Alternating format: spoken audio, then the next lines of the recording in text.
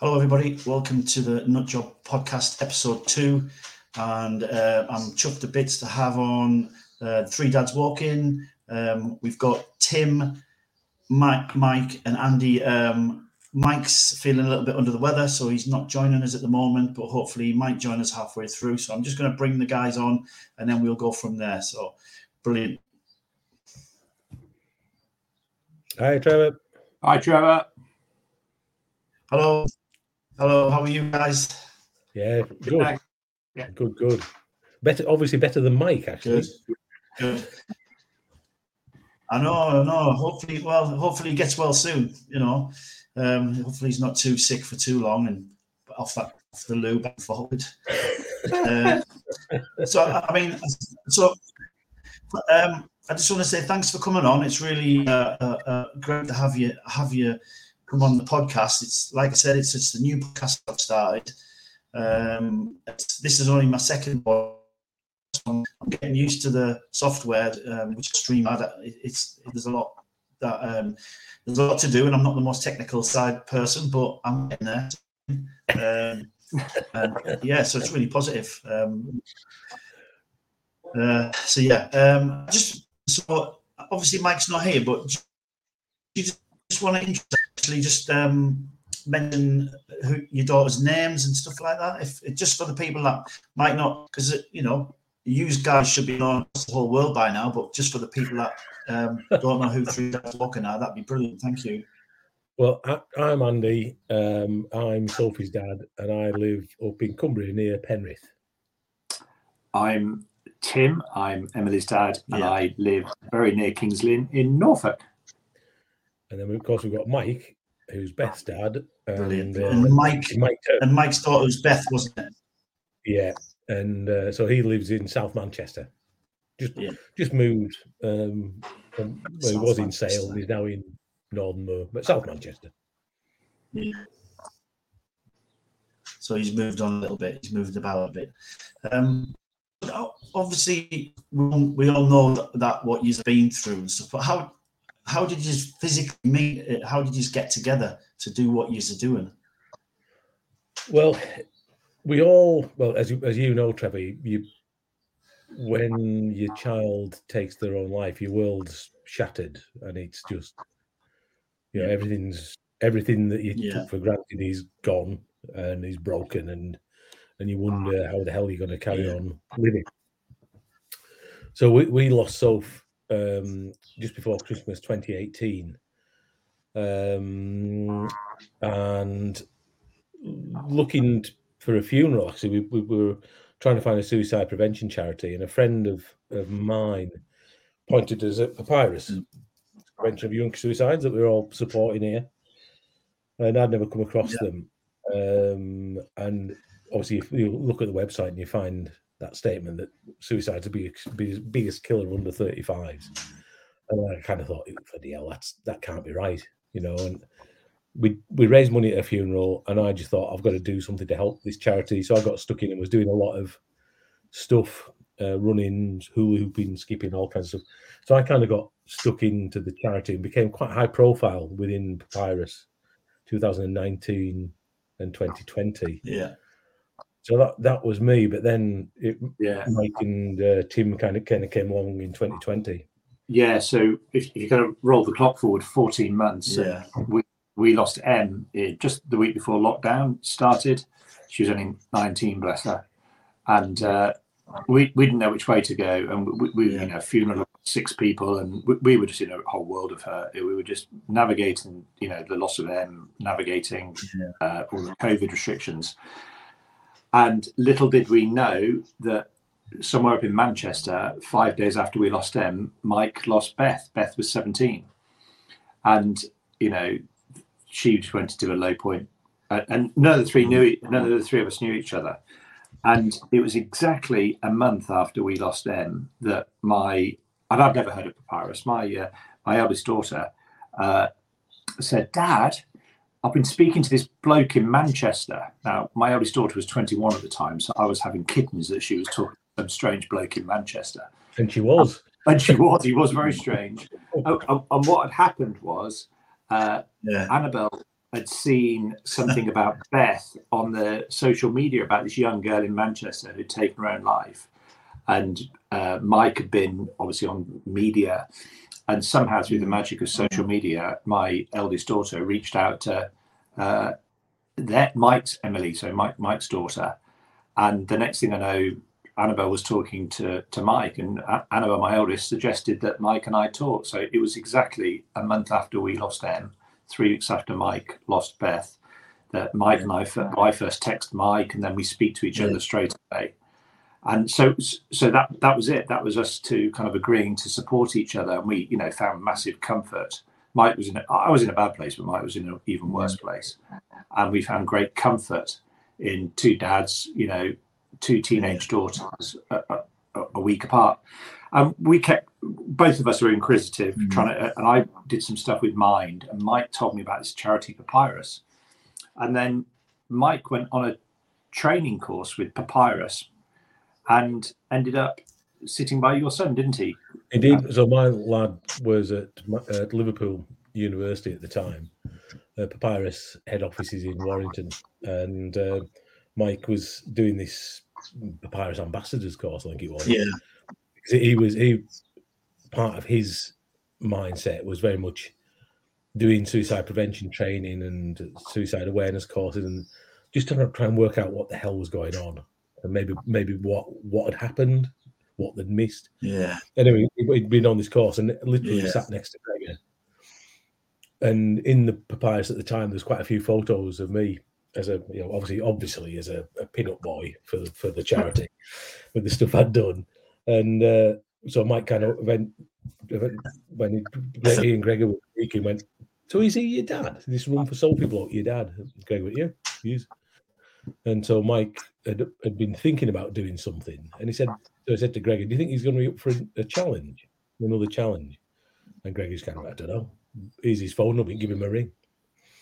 And that was actually December the 11th. It was the day before what would have been Sophie's 31st birthday that those two met.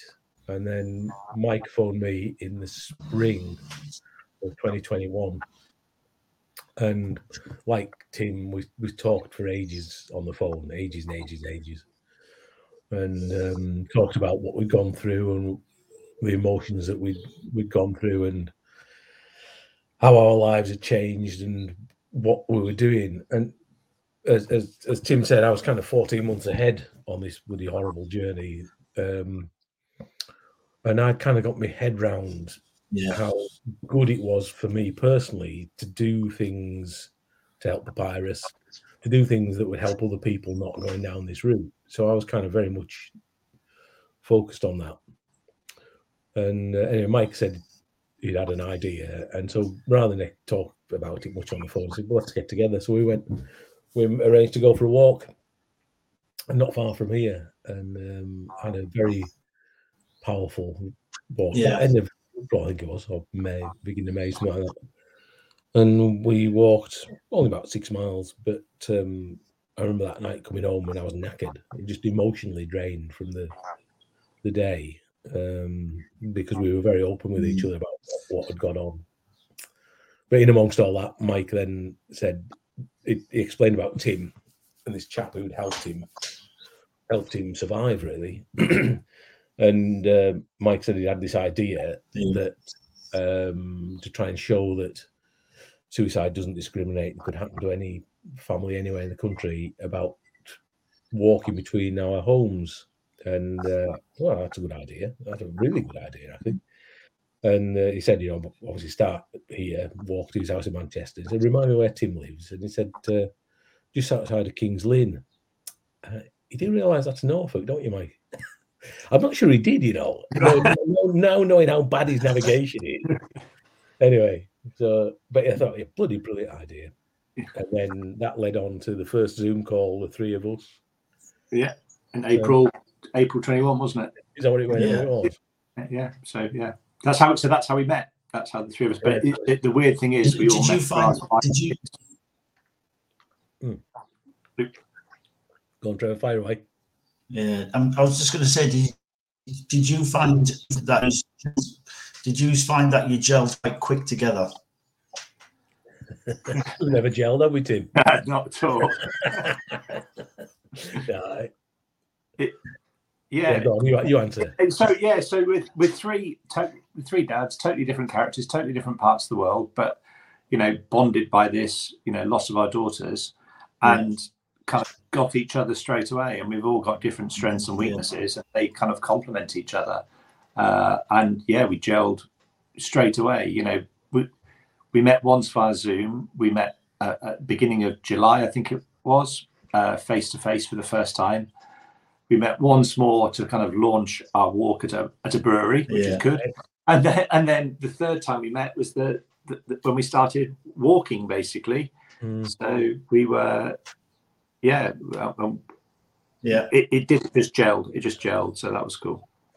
And one of the things that we found since then, we've subsequently met so many suicide bereaved parents, and that feeling when you meet people who've gone through the same thing, you're in the same place, or you've had that shattering shared experience and the bitter, exquisite grief that you get, which actually allows you to communicate with people in such a different way. So we've seen how talking to other suicide bereaved parents is a massive help, massive support. And we've just kind of magnified it by hurling ourselves together and not being able to shake each other off. Fortunately, very fortunately, we do happen to get on very well, actually, and then we end up making each other laugh a lot. We laugh a lot, don't we? Normally at each other, That's good. Always, always, and it's great, incredibly powerful friendship. Yeah, it definitely is. You can tell when you're on the TV or social media. You can see that there's a bond there between the three of you, which is absolutely amazing. Because, like you said, to go through something so traumatic, but to be able to have three of you together, to be able to lean on each other whenever you need it. That's your characters, really. I think that to me was so important. Because we were at the start of the pandemic when Em died, there was no support or very little support. I had a bit of support through work, which was fantastic, but the normal sources of support you get just weren't there. And to realise that at the time I got another dad who I could phone whatever time of day or night it was and say, I'm feeling really bad, mate. Yeah. And like Mike did that to me. I know Andy was a bit further ahead, but when Sophie died, he got like community around him. And then when both Mike and I were kind of searching for somebody that was that little bit ahead of us that could tell us how to live, if you like. But, Mike and I our daughters died within 5 days of each other. We didn't know where we were going to. But when we met Andy, he was that 14 months further down the line. And so he was a guide to us to go, bloody hell, if he can get to 14 months down the line, we can as well. And there was another guy that I met through my boss at work, Rico, who's done some great stuff, and he lost his son in 2013. And likewise, I lent on him to say, how the hell do you get 7 years down the line? Because Trevor, when you lose your child, your daughter, you can't see what's going to happen in the next hour, let alone in the next day or the week or the year. So living in that split second is a nightmare. And so if you can find something in the future to aim for, that's a really powerful thing. But a bit like me, I mean, in a way, I tend to support others. Chloe died in 2014, so I'm quite far down the line now, and I'm in a place where I feel as though I can do that confidently, talk about it, and I'm offering support. Like I said to Andy earlier, I have a monthly tea and talk at work where I work, and it's just people sit and open up and talk, and it's confidential and stuff like that. So it's like you're on a journey. I mean, to me, you are quite early in the journey. And how is the fundraising been? Like, did you feel as though it was a good action? Well, you say again, Trevor, you just broke up a bit there. Was it a what? Sorry, I'm just. How did you feel the charity fundraising and everything, and your walking went for you? Was it a positive distraction to have? Well, what happened with me? My background is sales and marketing, and so I've always been into communication, I suppose, in one way or another. And what actually happened was when also we supported Papyrus at Soul's funeral, but then prior to her death, Soph had been training to run a half marathon at the end of the February, and she'd been trying to get me to run it, and I was just ignoring it. But then over Christmas, it became clear that her mate, Laura, was going to still run this half marathon.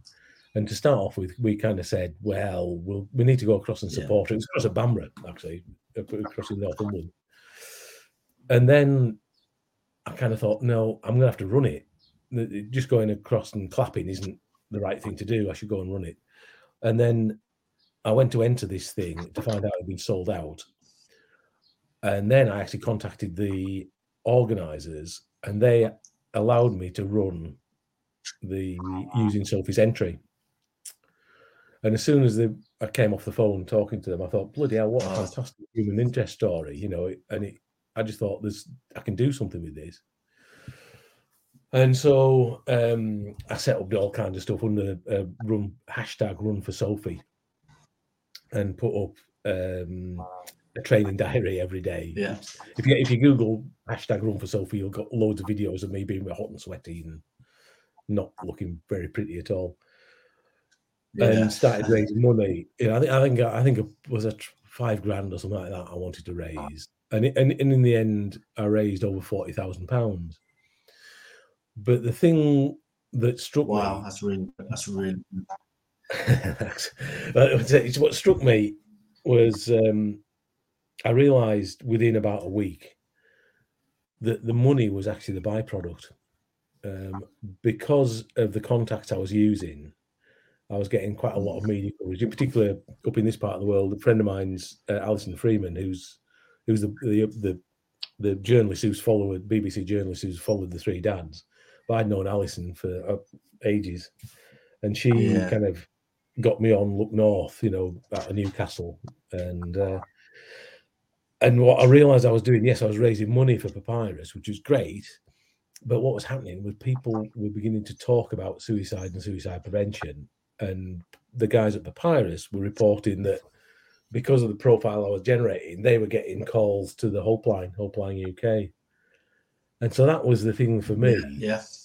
And so by the time I did the half marathon, then I couldn't stop. I couldn't not do something to help them. And so I found it incredibly positive personally. And it is just, I realised that I would have to keep doing it because it was helping other people, but it was helping me as well. And so when Tim and Mike we came together, it was very well, right, I've got this tame BBC journalist. I think we might be able to make this quite big, but we didn't realise what the hell it was going to turn into. Well, when we first started it, we knew we set a really low target, but £3,000 each, you know, and we knew before we started, before Mike went on the red sofa, we were just at about £9,000. So we'd made our £3,000 each from friends, from family, because they all wanted to contribute to help us out and, you know, the network. Yeah. And we knew before we 3 weeks short of starting the first walk, we knew we were doing okay, but we'd got no idea of the scale. And then Mike went on the red sofa about 2.5 weeks before we started, just on his own, and he was with Jed, I think, CEO of the charity, sorry. And our Just Giving went up to about £50,000, and it was like, blimey! And so we knew we got something big. We didn't know how big. And then on the way, when we were all meeting at Andy's house in Cumbria, and I was on the train going up north, and sitting on Preston Station when Papyrus contacted us on WhatsApp and said, Daniel Craig, 007 Daniel Craig, he's just donated £10,000. And we were, blimey, that's a lot. And this was at the time when the latest Bond film had just been delayed and blah. So he was, he was in the headlines all the time. And so we knew it was going to be big. Then we were live on BBC Breakfast at the start. And Andy and Mike had both turned off their Just Giving notifications. I made the mistake of not turning off my Just Giving notifications.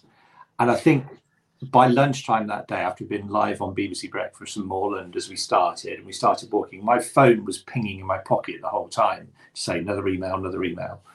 By lunchtime, I think I've got 2,605 emails. And by the time, I couldn't work out how to turn these donations off. And then by the time we finished that first day, I was at over 4,000 emails. It was like, oh my word. And we'd gone to over £200,000 on that first day.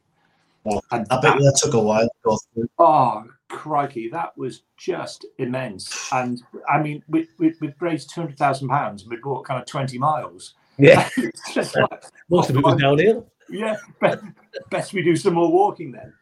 But it does. And to know, I think the simple fact with Papyrus is, we knew that every £5 we raise could be supporting a life-saving call to Papyrus's Hope Line. That the figure is it costs the charity the £5 to support a call. And we're just looking at it and going, every £5 we get could be saving a life. Could be. I'm not saying it will, but it could be. And that was massively tangible to us. And it was incredible, that feeling that, blimey, we've just got to walk now to raise money. And that really did drive us on. I know Andy was really injured on the first walk, bless him. Yeah. But knowing that really drove us on, didn't it? Yes. It was amazing. And the thing that struck us was, firstly, we were gobsmacked by the value that was coming in. It was just, I did suggest to them that £3,000 each was a bit piffling, actually. Okay. But, I thought we might raise maybe £60,000 or something like that. I thought we'd do that, but it was just overwhelming almost. The value. But the thing that really struck us were the numbers of people. And the sheer numbers, like Tim was saying, like 4,000 people in a day. And that was just to my Just Giving, wasn't it? Not to your two. That was a third of it. Yeah, and it was just the feeling that the message that we were putting out was firstly being heard, and then secondly, people were reacting to it, and it was humbling, really. And. Yeah, I know. Like Tim said, it did kind of prove the point that we couldn't avoid doing the whole thing now because we were known, we were seen, and it was making a massive. You've got to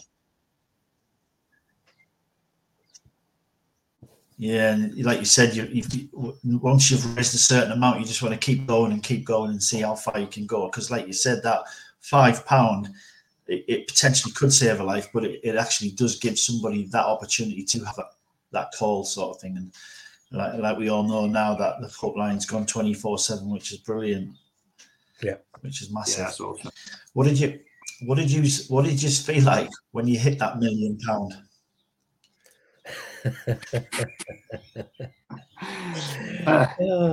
Oh God, yeah, amazed, really. Absolutely amazed. I mean, it was nice because the first walk we did was aimed at awareness raising and fundraising. Two aspects to it, really. And at the end of that, with all the Just Giving and with all the gift aid and stuff, we're at over 800,000. And the second walk was more aimed at the campaign because the Papyrus money, the money for Papyrus is great, but it's a lot of it is used in the actual life-saving, and we could keep giving that money forever and ever and ever, but let's try and get upstream of it. So we had this campaign in the second walk, as let's put this petition out on the government website and to get suicide on the school curriculum. Yeah. Fiona's phone. Yeah. I'm really pleased I got that bang on $1 million. So we were Wow. We did the second walk. We knew the second walk. We didn't want to focus too much on fundraising. We hoped it would come in, but we wanted the second walk to be, if we can raise this with the government, if we can raise this with the decision makers, then we can make a difference long term. That was the important thing about the second walk, was the campaign and making a difference long term. And whilst the money coming in was still brilliant, and we got the cost of living crisis, so we knew that, you know, it was going to hurt even more for people to give. That the important point for us on the second walk was the campaign, was very much the campaign, because if we can get suicide prevention on the school curriculum, that will equally save lives. And that was so important to us. So we're not just firefighting now, we're not just aiming to firefight with the money we raised. Let's get way upstream of it and start educating our kids from a very young age about how to handle their emotions, that help-seeking behaviour, and how to, you know, teach them that, you know, some of you, 20% of you will have those, you know, suicidal thoughts, and you need to be able to deal with it. You need to have plans to deal with it before those thoughts strike. So yeah, the fundraising was, as Andy says, when that £1 million on Fiona's phone was there, dead on $1 million. It was like, wow. So it's great to have raised $1 million, brilliant. But the bigger goal, if you like, is to get the suicide prevention on the school curriculum. That is the big goal. It is, and then and like you said, that impact you had was. Yeah, go on. I was just going to say the impact you had, the impact that you had with the fundraising during the cost of living crisis just goes to show how supportive the people were for you during that time. Yeah, it is. It's a kind of weird place that we've put ourselves in, and certainly wasn't by design. You know, we didn't expect to be this kind of scale. But the thing was, again, the money's still a byproduct, because the key thing is getting people talking about suicide and suicide prevention, and the feedback we've had from so many folk, it's been amazing. You know, the number of people who've thanked us for introducing them to PAPYRUS, or allowing or creating a bit of a safe space where they could just talk to their children about concerns that they'd had. So we know we're making a difference there, which is incredibly positive. But say this byproduct that we've created has been massive, and it has helped PAPYRUS push on their plan for growth.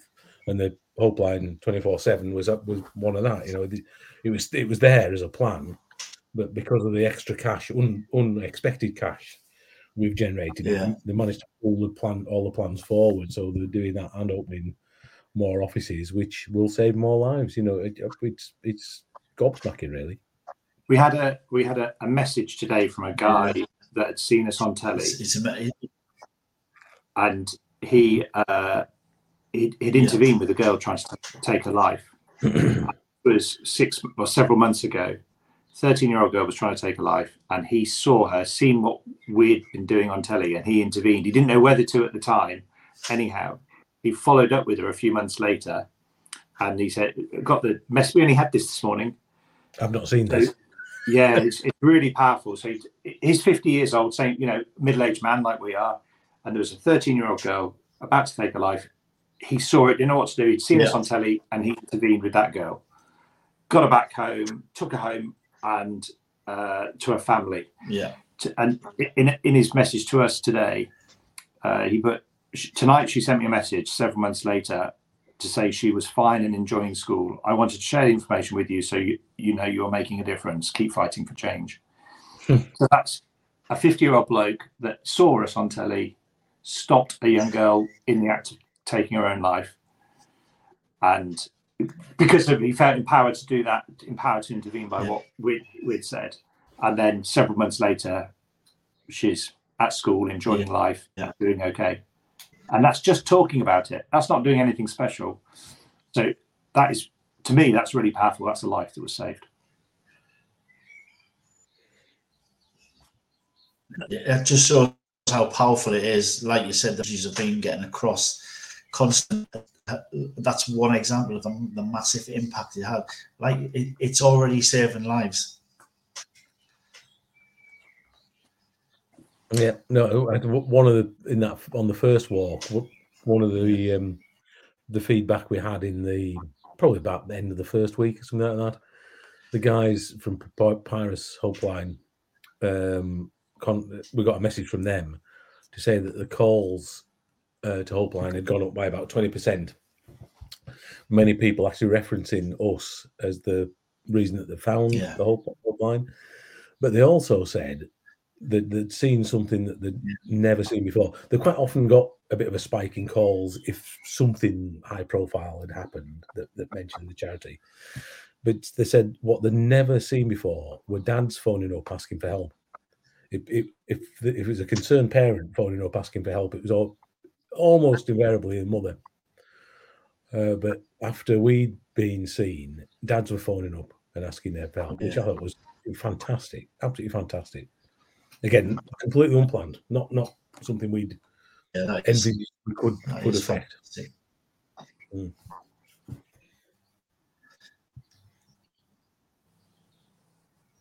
Yeah, that is amazing. Like you said, obviously you've had an impact across the country. Like you said, a positive step for getting in contact and up. So yeah, that's great.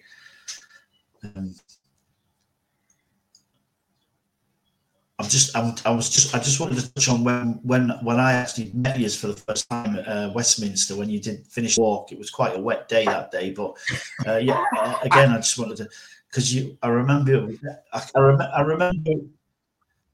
remember me phone constantly to keep an eye on the signatures for the petition. It was like 70,000, 80,000, 90,000. Then you touched 100,000. That was huge. Yeah, that was an awesome moment. Because we've been nominated for a Just Giving award, and we were waiting to go to the award. So we finished the walk. We were absolutely freezing. We hadn't been cold on the entire walk. We were soaked wet through in the centre of London, for heaven's sake. And we were waiting to go to the Just Giving Awards, not knowing if we'd won an award or not. But as normal, we're in a pub because we've just finished the walk, so we're having a beer. And we were literally just watching it. And as it clicked over 100,000, it was an incredibly powerful moment because it was just like fantastic. We've done as much as we can now in terms of it's now over to the decision makers, the policy makers, whether they want to debate this. We're just three dads. We're not famous. We haven't got a platform to start with before we did the walks. And if we've created that, then it's up to now the decision makers to start taking action. Not just us. They've got to do something about it. So it was a massively powerful and emotional few minutes in the pub. It was lovely, wasn't it? Over a beer, it was lovely. It was lovely. Just the right time as well, because we were all just sitting there. We were dried out. We were still in our walking kit, but we were dried out. And when everyone else was in dinner jackets and stuff to go to these awards, and we were in our walking kit, that was quite cool. But it was good. It was brilliant. Yeah. No, just one on getting it into the school curriculum. Has anyone mentioned about how they're going to do it? How are they going to incorporate it in the school curriculum? Well, it's been interesting that a lot of people have asked us, what does this look like? And we've basically gone, we don't know, because we aren't educationalists. We aren't experts in this. The one thing the reason that we went down this route was because on the first walk, we met so many suicide-bereaved parents who said, like us, they hadn't seen it coming. They only found out about PAPYRUS after the event, and it was only then that they found out that suicide's the biggest killer of under 35s. And people were just saying to us every day, why didn't anybody tell us? Why didn't everybody tell our children that the biggest risk to themselves, the biggest risk as they grow up to their lives are themselves? Why didn't anybody tell us? And it was that, and that question being asked day after day after day after day prompted us to look at the school curriculum when we finished the walk, and it's amazing the stuff that's on that RSHE curriculum, and it's come on massively since I was at school. I mean, that didn't exist. So there's lots of good stuff, particularly around mental health and well-being and emotional development, and so it's great, all good. But you come to the end, as it were, and suicide they say suicide prevention can be taught, so it's not compulsory, but it can only be taught to older pupils, whatever that means. And that really pissed us off, because it kind of felt like they were doing a lot of good work and then actually missing the critical bit, the bit that actually saves lives. Particularly thinking about young people who were having suicidal thoughts. If they'd gone through all this good stuff that was already being done and they're having suicidal thoughts, it kind of makes you feel that you're beyond help immediately, rather than there is help out there, which is what set us off down the route of attacking the government. And what was your question, Trevor? I've got down this route, but what was the point I was trying to make, Tim? Just it as well now, mate. Just how it was just about how you think it'll be incorporated within the school curriculum. Will it become an awareness thing in schools? Yeah. Okay, gotcha. And so the question we were asking was the easy bit. It's like saying, this is the gap. We need to do this. As a society, we've got to tell our young people about the most dangerous thing in their lives, and we've got an opportunity to do it as they're going through school. Add it on. So we were doing the easy bit, saying, look at that. Biggest risk to young people, tell them about it. If we don't tell them about it, we're being idiots. So that was the easy bit. The how and what it looks like is definitely not down to us. However, we've met loads of people who can do it, who know how to do it. The experts in terms of education, in charities, people who are actually delivering suicide prevention lessons and workshops now.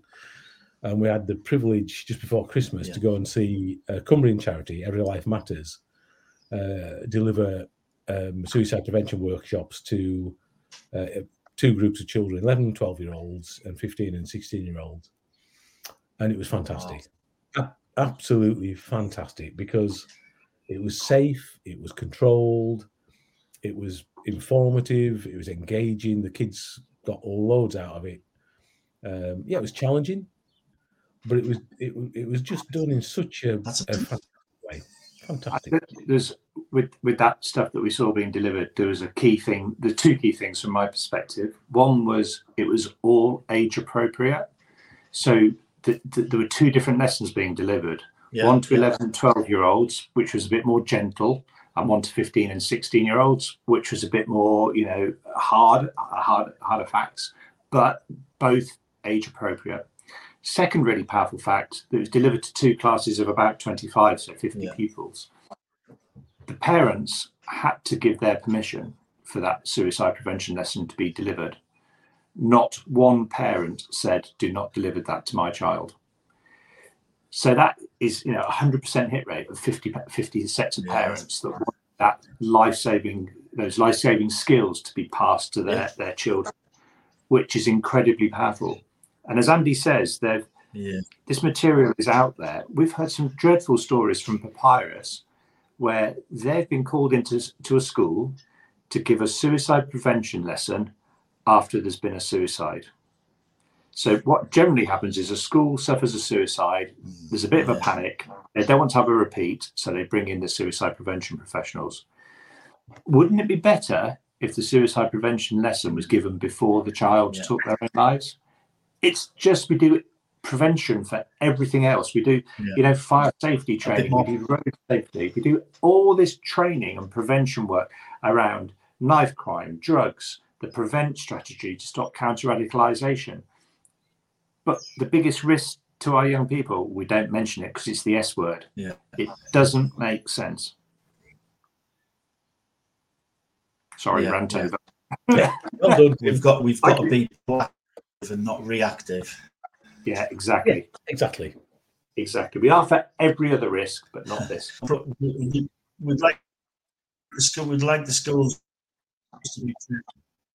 I'd like teachers to be assist trained, because I did the assist course in London with Jen. All right. I think as all educational professionals should be assist trained. Yeah, and one of the things that stands out we met loads and loads of teachers as well along our journey, and without exception, they've all said, "Yeah, you're saying the right thing. We do need to do this to our young people, but we need help too." And we not realised that teachers could go through their teacher training and not have any mental health training and mental health first aid, never mind suicide prevention first aid at all. And then they were launched into these rooms full of young people that are charged with emotion, and they're not trained to deal with it. It's just stupid. And they're not trained to deliver the RSHE curriculum. So, there needs to be a package, especially for the teachers at the moment. There needs to be a package around it. There needs to be support for the teachers. It's just got to happen. And in the longer term, the much longer term, imagine if we have all our kids now, the youngsters now, the 10-year-olds, 11-year-olds who, grow up thinking suicide prevention is routine. It's a good thing to do, to talk about it. They will become the teachers. In 10 years' time, they'll be the teachers of the next generation. So if we invest now, in 10 years' time, those young kids will be the adults of the future. They'll be delivering. They'll be in a much better place than the teachers at the moment. So it almost just grow, and it won't just be teachers, it'll be every aspect of society. If we can train people like this, how many, you do lots of good stuff with the civil service and stuff, delivering suicide prevention. What if your audience had already got that embedded in them? What if your audience already knew? Oh yeah, and it's just almost like a refresher for them, rather than starting from scratch. It's about a long-term investment in society. Simple as that.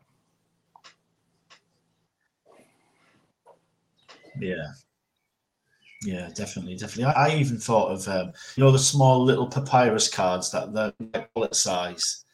If they're given out in schools, so the kids have got something in their wallets or purses or bags. So they've got an option at the minute that they haven't got an option. Exactly. I totally agree. And all three of us said, none of the three of us knew about Papyrus. I didn't even know there was such a thing as a suicide prevention charity. I knew there were mental health charities, but the S word wasn't mentioned. And that was the whole point. If all three of us said, if we'd known about the charity, or if our girls had known about the charity, then maybe, just maybe, at least one of them would still be here. And that's the whole point. We didn't know where to reach out to. And indeed, Em, bless her, she was diagnosed with autism when she was 15, and she'd been through some really hard times between the age of 13 and 15, involved with CAMS. Nobody pointed us towards a suicide prevention line at all. There was no knowledge of it at all.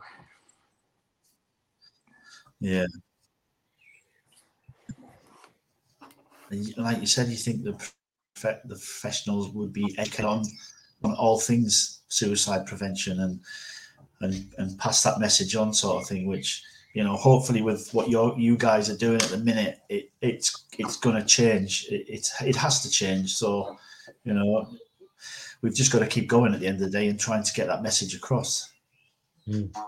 Exactly.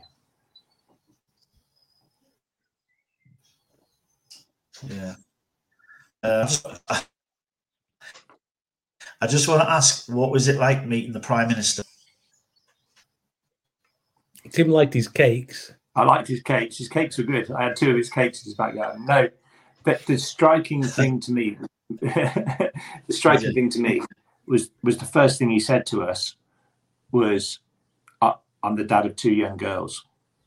So he came at our conversation clearly as a Prime Minister, as the Prime Minister, as a really powerful chap, but also he came as a dad of 2 young girls. And we know suicide doesn't discriminate. It could easily as happen, to the richest, most powerful family in the country, to the poorest family in the country, to whatever race, whatever religion, whatever. It doesn't matter. There's no discrimination at all. So none of us are immune from it. And so meeting him and hearing him talk about being a dad, that was incredibly powerful, to think that he was coming at this problem, this issue, as a dad as well as a Prime Minister. I think it was interesting when we sat down with him. It was obviously that he'd been well briefed for certain. I think he's got a reputation for being very well briefed and be able to handle a brief.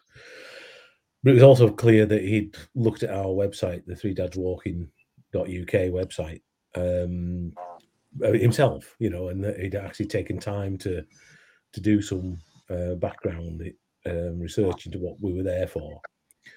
And we engaged. It was a very, it was a good conversation.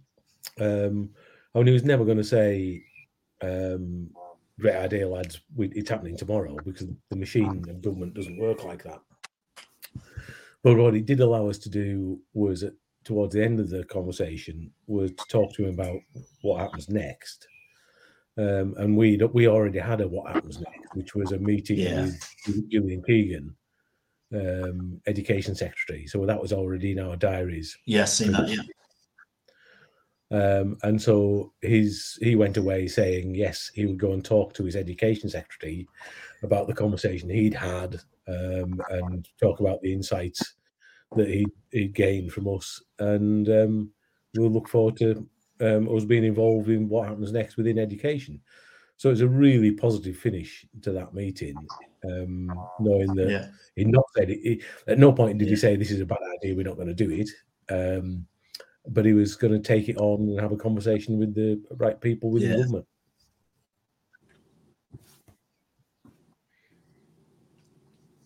Yeah, and that's really positive. That is, like you said, it's touching the right people in the government to be able to make the difference. They'll have the power to be able to do that. Someone's got to nod them in the right direction, and that's what you guys are doing. We've got to keep on it. And something becomes live in schools. Was it yesterday? Did you meet Kevin Sinfield, the rugby player? Was it yesterday or the day before? Oh God, we've got a man crush. We were at BBC. Obviously, met Gillian Keegan on Monday, which was a really powerful meeting again, really useful meeting, really productive meeting. She's invited us back to help support. And so we raced up from London up to Manchester to be on the red sofa yesterday morning. And we'd done our interview on BBC Breakfast. We went to collect up where our bags were, and there he is, sitting by our bags. So we had a good chat with him, and because he's a fantastic bloke. He's done it. Incredible, absolutely incredible what he's done. Just brilliant. So we had a good chat, didn't we? And we did. We had a bit of a love-in with him, didn't we? 4 blokes having a love-in, it was good. And just what a brilliant bloke. So that was cool. Yeah, real highlight. A fantastic man to meet. Yeah. It was epic to carry Rob Burrows over the line at the end of the Leeds Marathon. Unbelievable. What that small gesture was so powerful. Yeah, what a mate. And I think that's I guess it's just blokes helping each other out, isn't it? It goes back to just being mates with each other and just being proper mates with each other, and not being scared to show your emotions and stuff. Which I'm not talking about being weak at all, because that's but there's power in that strength of supporting each other. Massive power in that.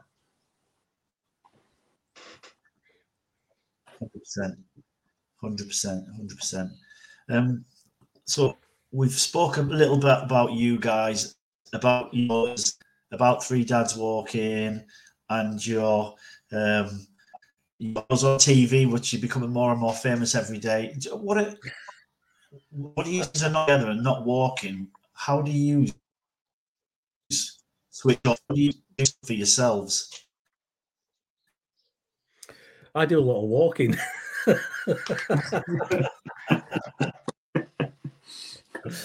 Well, living in the Lake District, well, I'm just outside, out in the Eden Valley.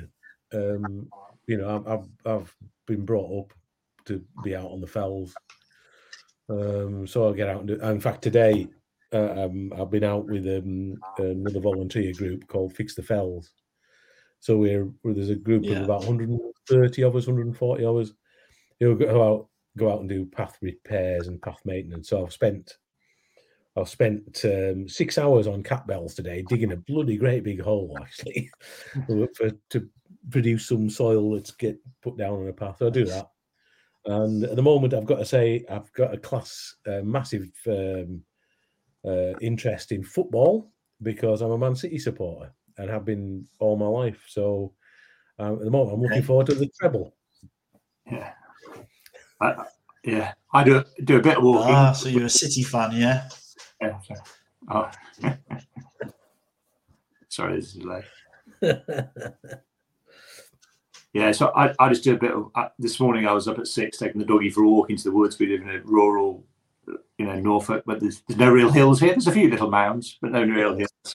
Hills, bollocks to your hills. Yeah, there's little mounds, mountains, mate.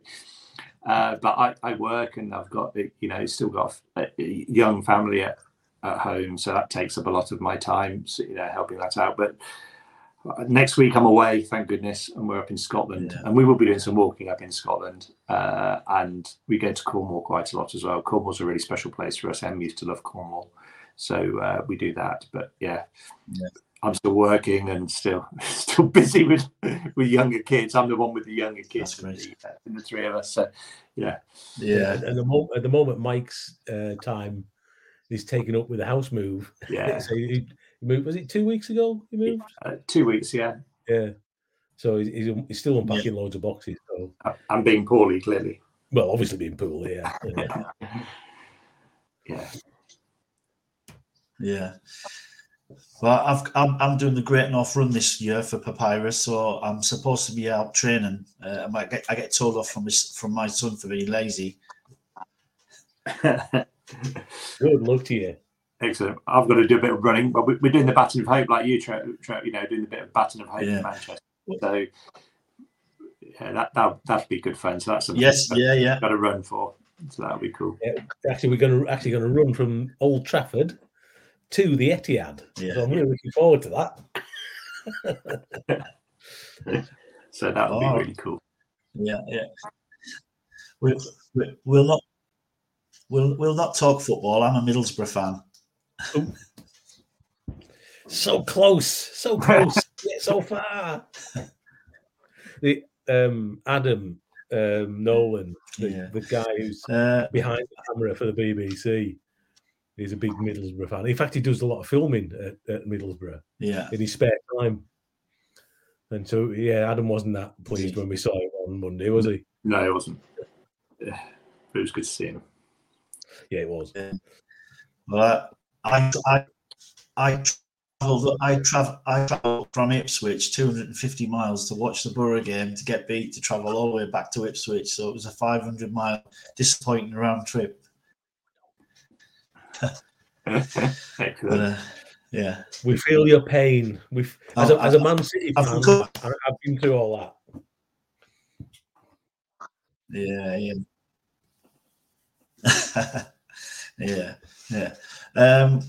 So just before we draw it to a close, you guys go.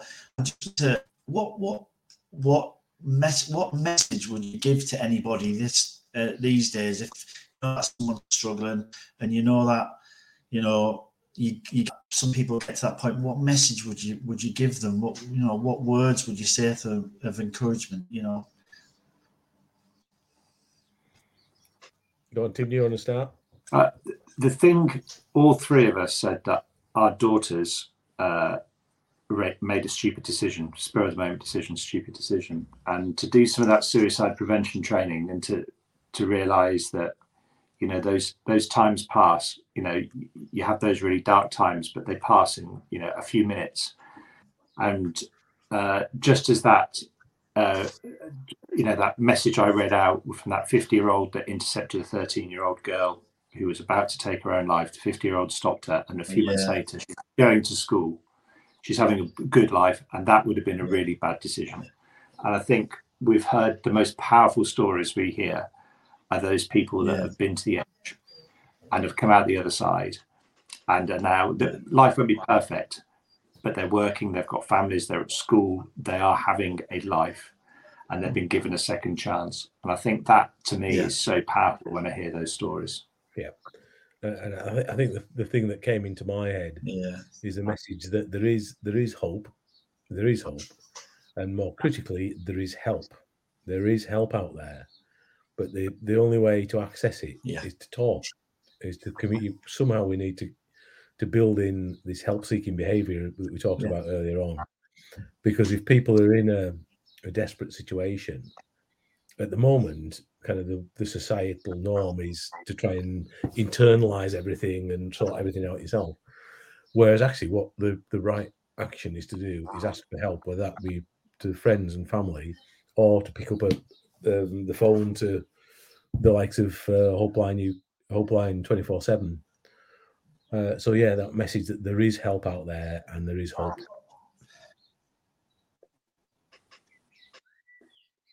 Yeah.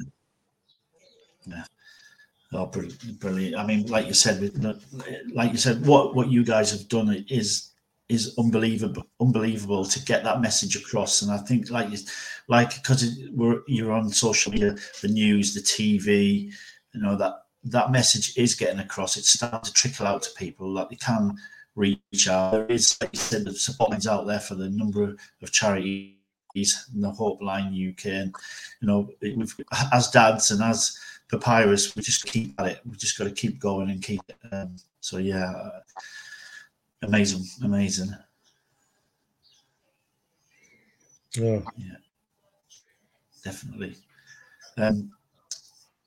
Right. Well, I just want to say a massive thank you, a huge thank you for coming on and speaking to me. You know, it was an aim to talk about what you have been doing and stuff like that, but I just wanted to get to know you as dads, because like you said, it's the Three Dads Walk In, it's the charity, it's Papyrus, it's your website, but it's nice for people to understand that actually you are real dads. You have gone through such a traumatic event, so you know it's keeping it human, if you know what I mean. Well, all three of us have got surviving children, you know, so it's, well, I've not stopped being Sophie's dad. No, mine anything else. Yeah. You know, that doesn't go away. See, as you well know, you know that you're still Chloe's dad. You are, because you are. But it does kind of focus your mind, I suppose, on your surviving children, and it heightens the awareness. And I suppose for us, you know, our lad Greg is a bit older than Tim's youngest, the two children, and so Greg has done all right. Actually, he's had his moments, but you know, you don't stop being a dad, do you? No, not at all. Trying to get them through it. No. Yeah. I mean, I've got a younger daughter and an older son, and both my son's going into.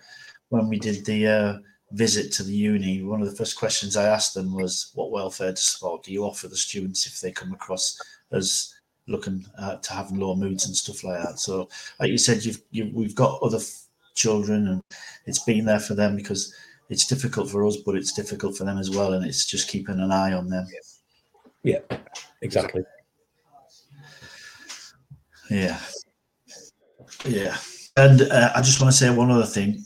We mentioned at the beginning about how far we are down the line and so on and so forth. And user quite newish to you guys, and I just want to offer my support to you guys if you ever need it, because I'm quite far down the line now. I've 9 years in 8 gone that passed away, so you know, and I'm in a decent place, so I love helping other people. And you know, if you guys ever need an ear, or you know, send an email or a message on Twitter, and you know, I'll get back to you. You know, I just want to offer my support to you. Thanks what very you much. guys are doing is nothing sort of amazing.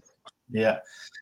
So just thank you very much for joining us, and I'll upload it on Twitter and Spotify and Amazon and YouTube, and I'll share it with you on social media, if that's all right with you guys. Yeah, excellent. Be fine. Right, thank you very much. Enjoy the rest of your day. Thanks, Trevor. See you, Trevor. Cheers, mate. Bye-bye. Cheers. Bye. Bye. Bye.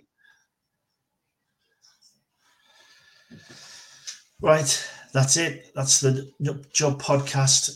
3 dads walking one step at a time.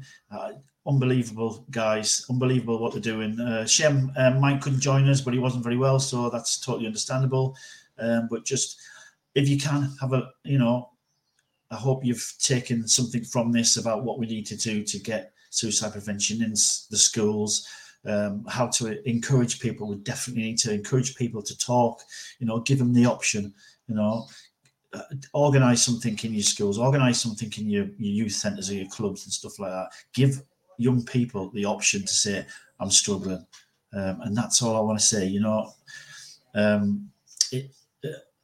the 3 Dads Walking message, immensely powerful, and they're doing a fantastic job getting the message out to everywhere. It's being in Parliament, talking about it on the news, and I just want to congratulate them for everything we've done. So, amazing. I'm lost for words, and I'm chuffed to bits that they came on. So, please, I'll put it on Spotify, YouTube, Amazon. So please have a listen, and if you can, share to the world, and let's get the message out. Okay. Thanks very much, everybody, for listening, and have a good day. Bye.